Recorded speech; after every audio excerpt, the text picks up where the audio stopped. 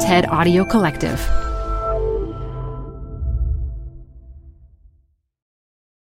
Hi, I'm Debbie Millman. Canva is great for designing visual content for work, no matter what industry or department you work in. Now your next presentation with Canva Presentations. Start with a professionally designed template and use it as a springboard for your design. It's a serious time saver. Time to present but can't be there in person? Enter Canva Talking Presentations. Record yourself presenting and add your talking head to your slides so your audience can watch your perfected presentation anywhere, anytime. Start designing today at canva.com. Designed for work. Apple Card is the perfect cashback rewards credit card. You can earn up to 3% daily cash on every purchase every day. That's 3% on your favorite products at Apple, 2% on all other Apple Card with Apple Pay purchases, and 1% on anything you buy with your titanium Apple Card or virtual card number.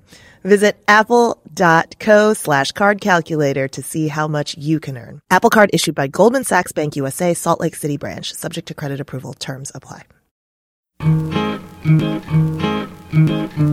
This is Design Matters with Debbie Millman from DesignObserver.com.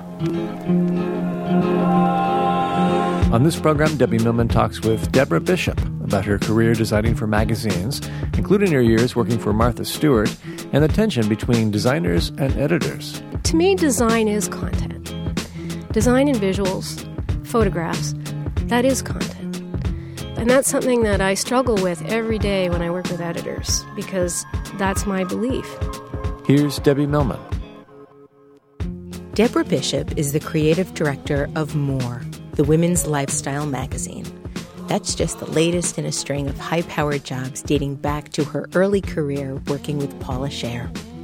Between then and now, she worked at Rolling Stone and House & Garden. Then she deployed her talents for 12 years at several Martha Stewart titles, including a stint as design director and initial creator of Blueprint magazine. As we say here in New York, she knows from typography, photography, and illustration, and she knows how to pull it all together in beautifully designed magazines. Deb Bishop, welcome to Design Matters. Thank you. So, Deb, you attended the Alberta College of Art and Design in Canada. Are you Canadian? Yes, I am. I did not know you were Canadian all these years. So when did you know that you wanted to be a designer? I think I have to go way back, and you can appreciate this, Debbie, I know. Is it because I'm old? That's not what I meant. I know. I meant that I used to stare at this talcum box that was my grandmother's. And I think it was the packaging. The type wasn't that great on it, but there was just something about it. So I knew that I loved things like that, old things, vintage things that had type on them. But it wasn't till much later, maybe when I came to New York, that I really understood what graphic design was. And I became obsessed. Oh, I can only imagine, given the work that you've done. But let's go back to the talcum powder. Okay. At that time of your life, were you sort of projecting yourself into those packages when you said that you thought I'd understand sort of your obsession with this? That was one of the things that I did. I'd look at these packages and imagine that I was the girl on the package. Yes, it was more coveting. Oh, okay. It was more, I know this is sin, but It's okay. It was more just loving.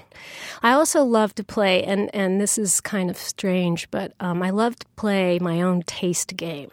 Really? Now, I lived in this tiny little town in Quebec where we didn't have too many stores. So we used to look at the Sears catalog. I know, this is really dating me. But I also so see your influence now. But when I would open up the catalog, I forced my friends to play what is the coolest thing, most tasteful thing on this page. And I know that sounds odd, but graphic design has a lot to do with taste and visual propensity. And I was all about that. Well, I definitely understand the propensity, but talk to me about taste. What do you mean by taste? How does taste impact talent? Well, at least, taste has a lot to do with your choices and how, you break down your choices in graphic design, I think. my taste in typefaces, my taste in color, my taste, a lot of things, if you want to use taste on that level. So when did you realize that design was actually a discipline that you could study and master? Well, I certainly knew it in college at the Alberta College of Art, but it wasn't, when you go to an art school, that's, and at the time, where you need to learn a lot of things, like the designers in Calgary, for instance, that's where that art school is, would need to, when they got out of school, the education was sort of based on the fact that you would need to illustrate. You might need to design. You might need to advertise. It might be more like an advertising job. So it wasn't specialized. Not the way you had a very general education. And so when I came to New York and studied with Paula, that's when it really clicked. Oh my goodness, yeah, it's typography that I love. And that's when it was just like, boom. It's almost like I had known it but not known it. Your first job after you graduated Alberta College of Art and Design was with Paula Scher. Yes. This is before Pentagram. This is when she was a partner with Terry Coppell at Coppell and Scher. How did you first get Paula's attention? Do you know the answer to this? No, I don't, and it sounds I don't know. Juicy. Well, no, it's just funny. My boyfriend at the time, who actually also was at the Alberta College of Art, I remember, he gave me some advice. And I was upset. I was a new kid in the school, and all the kids, there were a lot of kids, or maybe the most popular ones, and not necessarily the best ones, were going to get to work on the yearbook. But, to make a long story short, his piece of advice was I felt I wasn't getting enough attention in the class, and I wanted to work with Paula in the yearbook. And so he said, well, Deb, you really have to, look at her when she's talking. Just really look into her eyes. Make sure she knows that you are the most attentive student in her class. Now, and I knew I was one of the better students, but anyway, so for several classes after that, we had major eye contact. Oh, my God. And at least I was, staring at her. So I was turning in good work, and she noticed it. So then not only did you work on the yearbook, then you ended up working for her? No, I actually never ended up working on the yearbook. Oh, you just leapfrogged the yearbook. It's all a very funny story. I don't know if all of you know Paula, but anyway, what happened was she was hiring a couple of students from the class, and one of them, Richard Baker, came up to me and he said, "Did Paula talk to you?" And I was immediately so excited because I figured, maybe she was going to hire me too. And I was like, "No." And he said, "Really?" Oops. It turned out she actually hired the wrong person first. No. Yes. Anyway, it's a funny story. But he wasn't the wrong person. He wasn't. Right, it was another girl else that looked a little bit like me, but clearly, Anyway, it was very funny. So I ended up getting the job in the end. And so you work with Paula and Terry, or just Paula? No, I was pretty much Paula's assistant for 4 years. Paula's assistant for 4 years. Mm-hmm. I did a lot of chromateching, and I don't know if anybody knows what chromatech is. Why don't you tell our listeners? Yeah, old school. I did. I mean, the first summer I was there here in New York, or I guess it was the second summer, but I was working with Paula. Where did you live?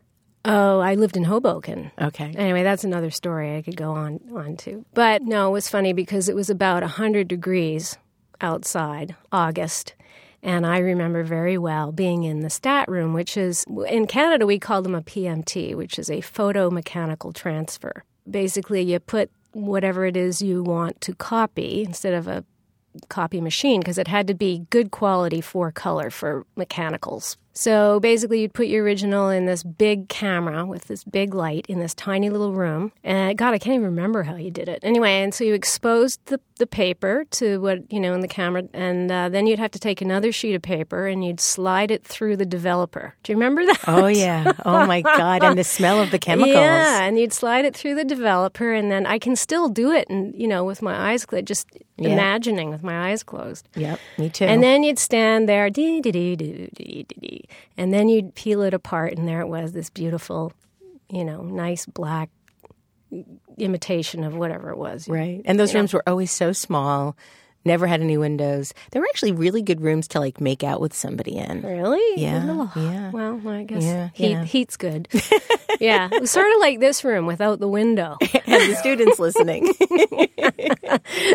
So what was it like to work with Paula back then? I mean, this was like the very beginning of her big time fame. And what kind of projects were you working on? I was really lucky, and Paula was very generous. She did a lot of book covers at the time, so I was helping her. I was the best book comper on the planet. Oh, I so believe that. I could, comp up those books because you had to do it all with Chromatech, which is like a silkscreen process, and you had to rub down the type and the flat color, whatever it was you were doing, and it had to be perfect, right? Because then off it would go to Frank Metz at Simon & Schuster. So I did a lot of that, and every once in a while she would let me work with her. In other words, I'd get to do a version. That was amazing. At the time, I was very frustrated because, of course, none of my versions ever got picked. But in retrospect, it was incredible that I got to compete with her and that she let me. On some level, I think it was fun for her, too. It was a little competition, a little friendly, what are you going to come up with? Or for the studio, we could turn in more than one idea. So that was pretty good. And one time we did a lot of record covers, too, because she just finished working at CBS for, I think it was 10 years that she worked at CBS. And so she still did some album covers. They were petering out at that point. So one time there was a contest in the studio. Everybody got to produce a record cover it was a new group. And I worked all weekend long.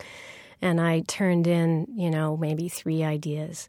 And then she shipped all of them to EMI or wherever it was. Do you remember the band? I think it was Emerson, Lake and Powell, not ELP, Palmer. But it was ELP, but just a different P. Yeah, exactly. A new P. Right. So this was like 84-ish, right? Yeah. Okay. You remember that? Well, I remember it was like big news, like all Palmer left, ELP. Yeah, exactly. So anyway, they picked both my covers. So anyway, I was so excited. And then, of course, they all left for the weekend, and I was supposed to do the mechanical or prove the proof when it came back, and I totally messed it up. And anyway, it's a long story. Wow. Yeah, I don't want to bore you. Oh, with no, that. hardly. This is fantastic. This is like design history. Oh, yeah. It's amazing. I have some good stories. But anything else you'd like to share? No, I was really lucky. I was a bit of a brat, in retrospect, I remember. A little cocky. Well, were you frustrated that you weren't doing more design and doing more assisting? No, I just knew what I wanted to do and didn't want to do what I didn't want to do. Okay. But I was really, and so very nicely, Paula let me do what I wanted to do for the most part, much to everyone else's chagrin. Now, you say you were cocky, but in what way? I mean, how were you cocky? You had chops, you had ambition. What was cocky about that? I was probably overconfident for some reason. I just didn't want to do certain things. I can't even remember what they were. I just remember that I was a little cocky. So I have to ask you this sort of standard question, and I feel like I've been asking this a lot lately only because I seem to be interviewing quite a lot of people that have worked for Paula over the years. And so I have to ask, what was the biggest thing you learned from her, the most important thing you learned from her? Oh, so many things. So many things. I was so lucky to get that job. Anything, so lucky. And lucky to even be in her class, actually. Mm-hmm. I'm really good at powerful design, typography, imagery. I think I learned some of that from her. I like very graphic things, but I always have. I liked her sense of humor. Yeah, she has a crazy ass and I think like the certain things about using your sense of humor in your work. How much influence did she have on your typographic skills following her? Working for her. I think I'm missing something about her influence, and that would probably be the history of graphic design. That would probably be the biggest thing, because I didn't know anything about it. At the Alberta College of Art, there was very little typography. It was Letraset. Whatever you could, it was Optima. And the sort of love of the history of graphic design, the love that how she designs, I learned from her. So how did you get the job at Rolling Stone? How did that happen for you? Oh, This is so much fun. It's like a good. trip down memory lane. Well, I heard that Fred Woodward was looking for freelance help to work on a book. I had left Paul, as I think, so I was freelance at the time. I was doing some things for Carol Carson, actually, at Scholastic. At Scholastic? Yeah, she and Jean Marzolo did I Spy and all of those. Wow. Yeah. That's amazing. That was an amazing thing, too. I know. Yeah. But anyway, so I heard that, and I went on an interview, and he hired me to work on this book. It was called Rolling Stone, The Photographs. We just got along really well, and I can't remember, but I don't think he had a job, but he somehow made a job for me. And so and then I started working on them after a couple of months or so. I started working on the magazine. And I remember being incredibly nervous because I'd never worked with so much text before, which is very nerve-wracking, especially in those days where you had to spec type. You couldn't just try it out. Type was really expensive. You had to spec it and order it, and, I had no idea about leading and, a little bit, when you do books, but not much, because album covers, no. Books, maybe a smidge for the back cover or something. I remember I was so tense that my hands were like, Claws. Yeah, exactly. So you really worked in the heyday of Rolling Stone. I mean, those were the great historic years with some of the great covers and designs. Any juicy celebrity stories? I'm not a good groupie. I have to tell you, I'm not really much of a groupie. I'm kind of a snob. Oh, God, I'm such a groupie, Deb. Well, but, at Rolling Stone, I was always busy working. That was the thing. I mean, we loved doing what we were doing, at least I did. That was more important to me. The only time I remember being starstruck was when John F. Kennedy Jr. came in. And I kind of followed him around the floor because he was so handsome. But I don't remember. I missed all the good ones. Madonna came in one day and I wasn't there. We were always working. Oh, man. Let's not forget, when you work in the art department in a magazine, take note, people. You are always down. It's always down to the wire. Last second, you get that headline, and you just have to go. So, we had a lot of fun, but we were there working, 2, 3, 4 o'clock in the morning was not uncommon. Every night I took car service home to Hoboken. Wow, every night. Every night of the week. But you probably loved every second of it. I loved it. It was a challenge for me, and I loved it. Doing, because you basically had 3 days to create a magazine layout. And we didn't want to disappoint Fred. There's that. Fred has this charisma. You just don't, we didn't want to disappoint him. You wanted to create something great that he would think was great. So there was pressure. And so it was, you had 3 days to do the layout and figure out what you were going to do exactly, draw it up the way I would do, and 3 days to produce it because it was biweekly. Right. Right. What do you think of the magazine now? No comment. Okay, let's continue on. It sucks. Are you kidding? No, it's such a shell of its former great self. In any case, let's go back to you. Your resume reads like a who's who in the world of publishing. After Rolling Stone, you went on to become deputy art director of House and Garden at Condé Nast. House and Garden was really one of my favorite, all-time, lifetime favorite magazines. I was devastated when the magazine shut its doors. And you arrived at the same time as Dominique Browning, who I think made that magazine the great magazine that it was. That was 1995, 1997. What was that like to work with such an you've worked with a lot of extraordinary editors, but Dominique has such a unique voice and such a unique way of looking at the world. What was it like working with her? I wasn't there for very long, truthfully. I was there to redesign with Robert Priest. And she was lovely. She's just lovely. I don't know. I don't remember that well. It was really only about a year and a half or so. It was a tough startup. And, I'm the first one. Anybody who knows me will know that I'm the first one to complain that I don't have enough time. But I think in that case we had too much time, too much futzing, too much, it needed to happen faster, just in terms of process, because it was too much thinking it over. Sometimes these things are better when they happen. It's intuitive, and you just go. I want to talk a little bit more about pacing and sequencing and interpreting content when we talk more about your current job. I want to talk about you going to Martha Stewart. You arrived at Martha Stewart Omnimedia in November of 97 and stayed about 12 years, right? 12 years. And I found I found some work of yours in a really wonderful book called Catalog Design, The Art of Creating Desire by Diana Edwards and Robert Valentine. And you talk about going from Rolling Stone to Martha Stewart. And you're talking about Gail Towie, who's the founding creative director at MSLO. Were you really worried about Gail not thinking your portfolio was robust enough? Oh, well, there's a funny story that maybe I was thinking at the time. A couple of stories. The first one being that I had an interview with Martha. Oh, so you had to do Martha before Gail. Martha. And now I was, as I was saying, I was confident. And I had made a little name for myself with this Rolling Stone work and House and Garden a little bit. And Martha took one look at my portfolio. And it's hard for Martha to make that leap. Easier for Gail to make the leap. And she kind of flipped through my portfolio and checked it up, checked over shoulder practically. And well, you can't do that here. And so that's probably what I was thinking about. And I was feeling probably at the time a little smug in that I knew I could do it. But maybe I felt that Martha and maybe Gail Little weren't so sure.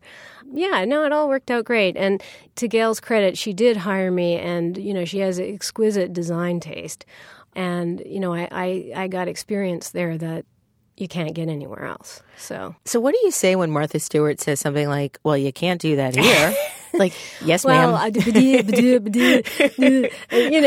And you're only, I don't know how old I was, not very old. And 12, I said, 13. Yeah, right, exactly. I'm still 12.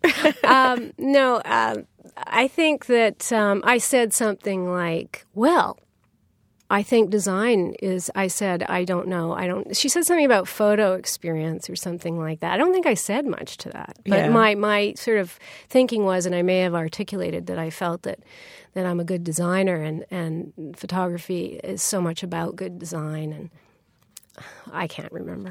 Something. I think I was in shock. I would have been terrified. I admire the fact that you didn't pee your pants. So your first job at Martha Stewart was art directing and launching their company catalog, which was called Martha by Mail. And I remember when Martha by Mail first came out, it was as beautiful, if not more beautiful, than Martha Stewart Living. It was revelatory. It was really the most beautiful catalog design I had ever seen. What was it like working on a catalog? How different was it from working on a magazine?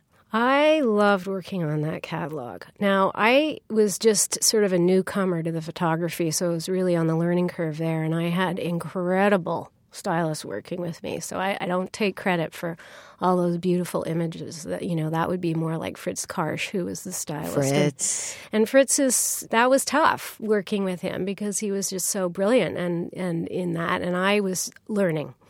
What was really fun for me, and that I contributed to that, was the layout of the catalog, but it was more product development, like creating a genealogy chart that was beautiful with the filigree around the edge, and creating the type that would match up with those old, the bread tin, all of that. That was it was like owning your own design studio.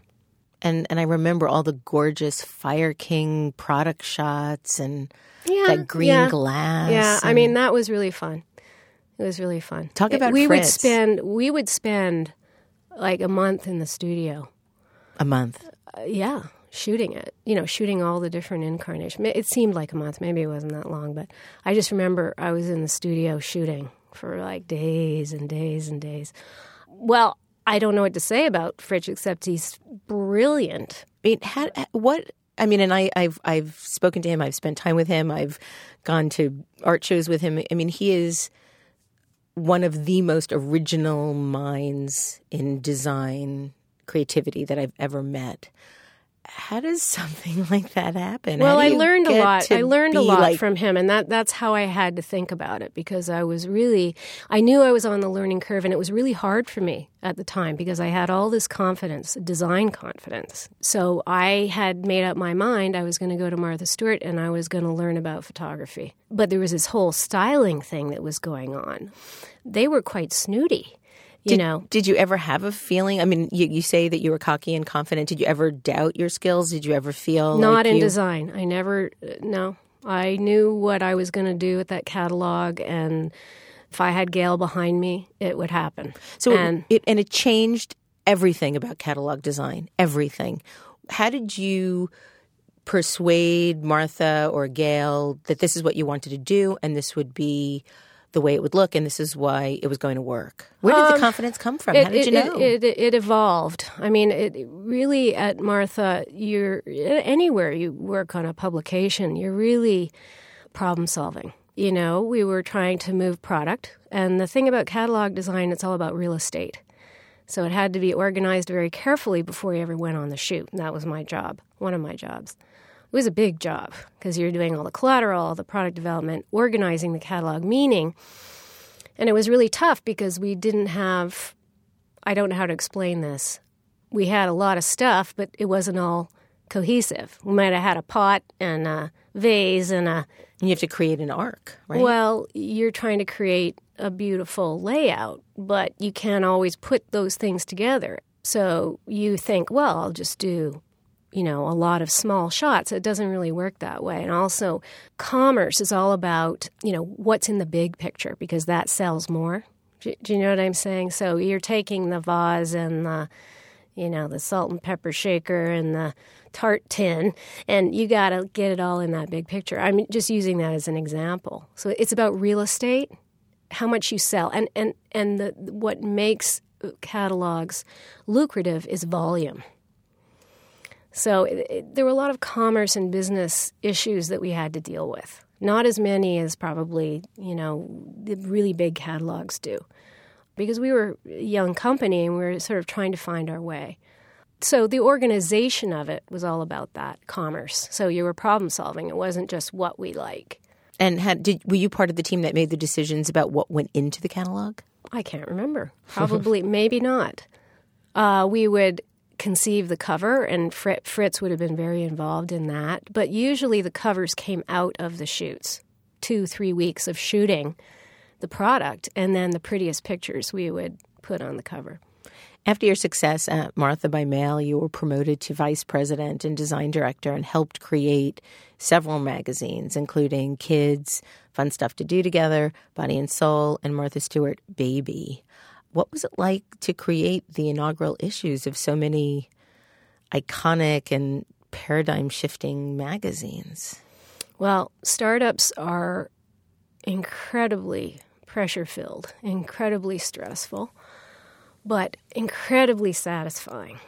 And actually, I find if you have good people working with you and the right information, you can get the information that you need, and the business plan is good. The startups are much more fun than redesigns. And in what way? Because you're starting out. You don't have to redo something that's already been done, and you don't have to worry about your old readers. You're starting fresh with it's a new thing. How do you create an original look and feel and style of a new magazine? Where do you begin? How does that even begin to take form? I'm inspired by history. I'm inspired by other great work, vintage work, but the end result was usually business-related, and for me it was actually fun to work within the Martha Stewart brand, but push it a little bit. In what way? That was fun for me because I could do that. I'm good. I'm Canadian, don't forget. Very polite.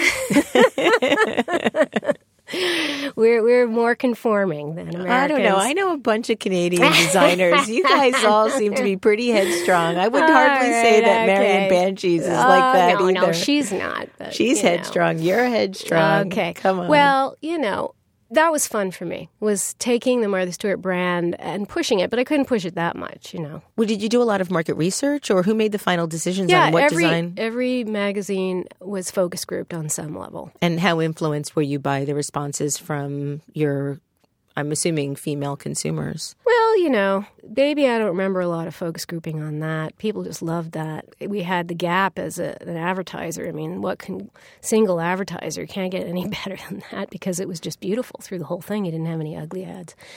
Kids, we ended up, that became a bit of an issue, and we had to focus group it, and we ended up changing the covers. We started out with no cover lines and it was all pictures, and then we had to add some cover lines, and then we had to add some more cover lines. And in retrospect, there were a lot of things that should have come out of focus groups for the kids magazine. It needed to be, we needed more, subheads and call-outs and to make it easier. Well, it's also a real niche. Yeah, exactly. Topic. Well, I think we ended up having a bit of a problem there with who are we gearing this to, parents or kids? So we ended up with kids' fun stuff to do together. So, that one definitely needed to morph because of outside information, reader information. Well, despite all of that, during your tenure at Kids, the publication won Magazine of the Year by the Society of Publication Design and an ASME for Best Design Magazine. And you won an unprecedented 3 Society of Publication Design Magazine of the Year gold medals. That's quite an accomplishment. Is that unprecedented? I didn't know that. It is unprecedented. I did check, actually. Wow, that's brilliant. And then there's Blueprint. Let's talk about that. Blueprint. Kids was really fun. And I have to mention Jody Levine because she was my partner and she was my editor, and she created the stuff that went in there. I told the stories. So the two of us together, it was kind of like an advertising team. The Blueprint. Oh, boy. Well, in the same year, I redesigned Martha's first acquisition, which was Body and Soul. And that was strictly a redesign. And then we sent it back up to Boston. And then eventually, they brought it back down and it became Whole Living. But I did the first 2 or 3 issues. And then after that, we started Blueprint. That was like the fastest, craziest ride ever. Deb Bishop, that magazine was unbelievable, changed everything in terms of magazine design. How did you come up with the ideas for Blueprint? How did you come up with the typography, the photography style? Where did that all come from? Oh, boy. Well, it was funny. I've been very lucky in that I've always gotten to work on projects where my interests lie. And at the time, I was very interested in everything that Blueprint had to offer, and I was very interested in doing something a little edgier, which we were allowed to do. And we could, it was meant to be as far away from Living as possible, Martha Stewart Living, which was an incredible opportunity. We were working with new editors that had never worked at Martha Stewart Living before, and the person I'm thinking of is Tom Prince, and he had come up with, or somebody had, I don't want to name the wrong people, but we had come up with the name Blueprint, which, took a long time for us to actually get that approved, because names are really tough in terms of, And, okay, we had a bit of a problem. And when you're talking about focus groups, the problem was, here's the name of a magazine for women and home fashion, beauty, and how-to, all centered around a woman about 30 years old developing her own personal style. Because that's when you do it. When you're in your 30s, you're and they're all at different, they might be single, but have their own apartment. They might, be married. So the demographic was tough. Anyway, we had this name Blueprint, which is a great name. I still like it. But when we took it to the focus groups, the readers were not, it wasn't clicking. And we had given them a prototype that, was very, very plain, all sans serif. And what they were supposed to do was just pay attention to the content. But instead, of course, they're all looking at the visuals. Surprise, and surprise. I remember saying to Tom, let me design something, because we have to reverse this. We can do it with design. So what I set about doing was creating something, finding a font that to me, in my mind, was flippy. I was really interested in this sort of flippy thing. And I wanted like a tomboy flippy, and I wanted to do something pretty. I wanted to do a pretty women's magazine. So that's really what the whole shtick was, design-wise. It was tomboy. It was taking architecture and mixing it with frill. It was taking measurements and putting a frill on it. It was like hardware store meets Victoria's boutique. Secret. Yeah, or Victoria's Secret. You know, it was always in my mind as I was designing something like that. So I always have been very interested in what was going on on the boys' magazines, what was happening with GQ, what was happening at Details in particular at the time. And so I was like, well, yeah, if it's a tomboy, why can't a women's magazine be designed as beautifully, with as much design in it as a men's magazine? Because that's still a big question that I have, is like, how much design can women tolerate? Why is that? I don't know. I'm still trying to ask that question. I'm sure Anna Wintour could answer it for you. Okay, we'll have to ask her. So Blueprint lasted 8 issues. What happened? Why didn't it take off? Well, I really shouldn't be the one to say that. I was not privy to the decisions at the top. It was just handed down to us. It was a very expensive magazine to produce, and I think there were a lot of different ways we could have made it cheaper. But I think in the end, they just, startups of magazines are very, very expensive. That's why nobody's doing it anymore. Martha Stewart at the time was a public company, and still is a public company, and they just wanted to spend their money elsewhere. That's a lot of money to be spending on a startup venture.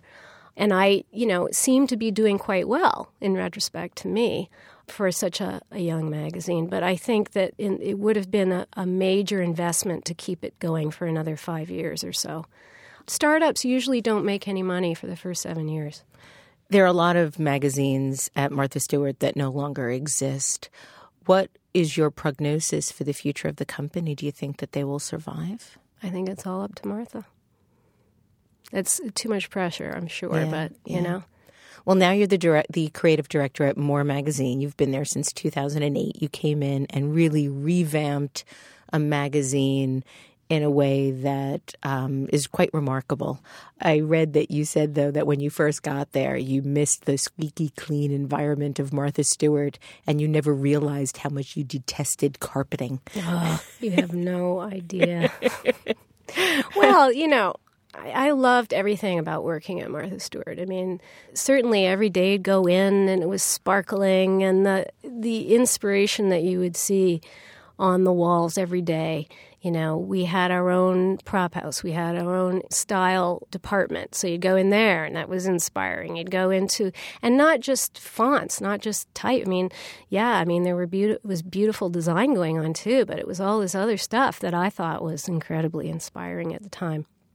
So, I lost my train of thought. What were we talking about? Carpeting. Oh, carpeting, yes. There was no carpeting. And when I got to the offices at Meredith, we had really old carpeting, and it was quite disgusting. Have you had any influence on the way that the offices are decorated? The offices are nice now. We moved. So I have something to say about the location of the offices. Where is the location? Just somewhere I'd rather it wasn't. But anyway. Well, I read that when you first got to Meredith, that you wanted to create a magazine that you would get in the mail, and that, unfortunately, you're a tough customer. And when you got there, you immediately set out to redesign and elevate the content for women over 40. So I have 2 questions about that. It seems as if you are very involved in way more than just creative direction at More.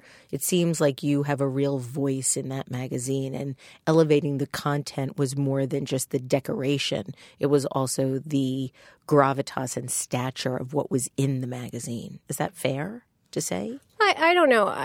More has some very serious articles in there and well written. And, I certainly can't say that I elevate that. That's already elevated. I think what I meant by that was, to take the fashion content, and make it better. That I actually haven't been as involved in as I would like to be. But I think I meant by elevating the visual. See, to me, design is content. design and visuals, photographs, that is content. And that's something that I struggle with every day when I work with editors, because that's my belief. The visuals of a magazine are just as important as what the content. It and is editors have a hard time with that? Or? Yeah, they usually think that it's, you just like dial up a photograph. Oh. It's a struggle. And I think it's because they've never designed. It's tough, and I always try to say, well, look, my process is not that different than the writer's process. In what way? What do you mean? You start with a big idea and you narrow it down. If they were listening to this, they'd be furious. But this is exactly it. And I used to say this, and oh boy, did it get thrown back in my face. I do not press the button on the computer, and it comes out at me. But I honestly think that's what they think. I think that they think, and I think editors of magazines in particular think that what we do very quickly. It doesn't take much thought. I mean, most of us didn't go to, Harvard. And it's a different kind of smart. It's a different kind of talent that goes into it. But it's still a creative process. It's still, you start with a big idea, and you may start with an idea, and it completely changes as you're writing it, right? Absolutely. And same thing with the design. Right. And I feel very strongly about not backing myself into a corner. I may start with an idea, but by the time I assign it to the illustrator, there's a process. There is process. And once you go through that process, things change. Doesn't mean it's bad. It just might not be what we started with. Same as writing. And this is what the kind of thing that you have to explain to an editor, because they want to know exactly what you're going to do. They feel, it's their writing, their piece, and what exactly is going to be the outcome. Well, you don't always have that answer. And what happens is, unfortunately, is if you don't come up with that exact answer, then it's like, well, you're not very good. Do you see what I'm saying? Absolutely. And that's just an example. But those are the kinds of things that you deal with. And I'm sure you deal with that with any client, But when you're working with an editor, it's more than your client is really. Well, you're working with them every single day. Yeah, absolutely. So, I actually take the Rocky Harwood advice I read in the SPD Gold book, which was don't oversell yourself. Don't oversell your ideas. Just work towards a good outcome. Now, I was under the impression that more was for women over 50, but from what I've read now, it's women that are over 40. 30, 40, 50. 30, 40, 50. And 60 because 50 sometimes. Is the new 30, right? Gloria Steinem is 80 today, and I was like, this is what 80 looks like. Yeah. In any case, are there specific design challenges that you've encountered at magazines for women? Are there, you mentioned that it seems like men's magazines just tend to be better designed, but is there a specific way that you have to approach designing a magazine for women? Yeah, and I think the issue with women's magazines, at least I feel, is they always need to be pretty. So the art needs to be pretty. I'm not saying it has to be script, but it has to feel like a women's magazine, and there's a certain feel that it has to have. It's not that easy to articulate, but you don't want it to feel too much like a men's magazine. Now, I feel that because more is for strong women, that I have a little bit of room there to play. To play. So.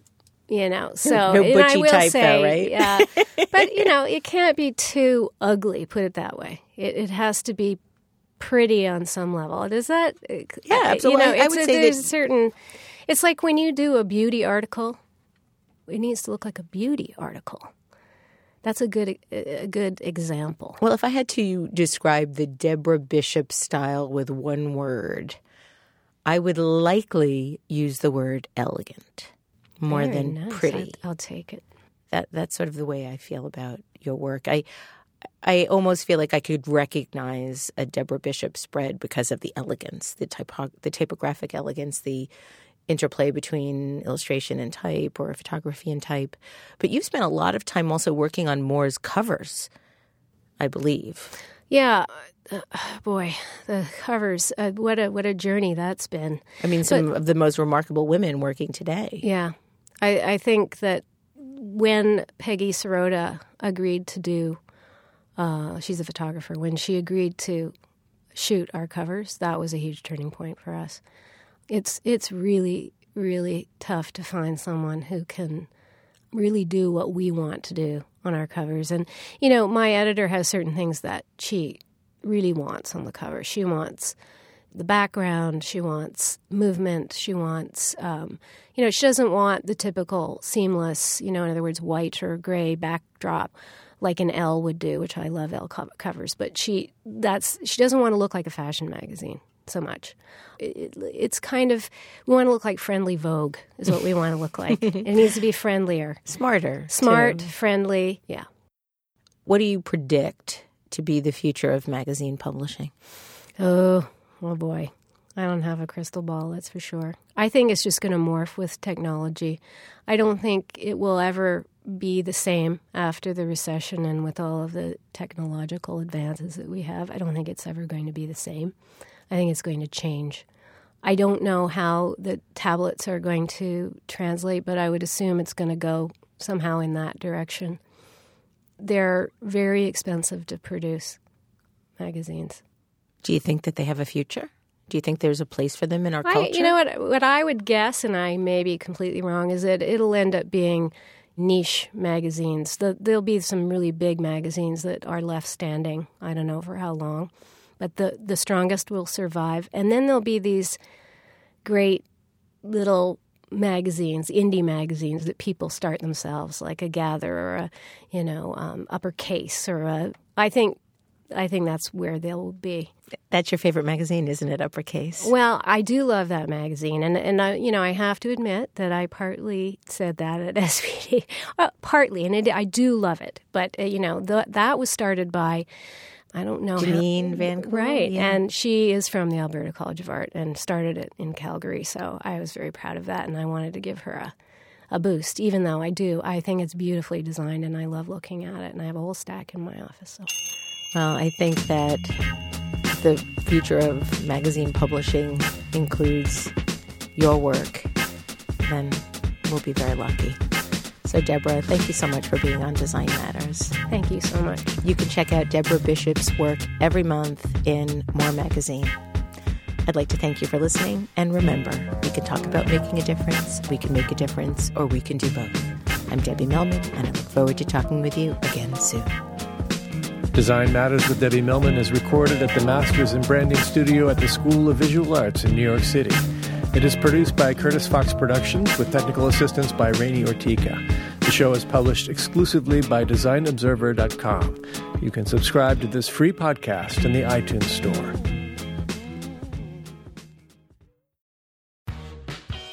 You're growing a business, and you can't afford to slow down.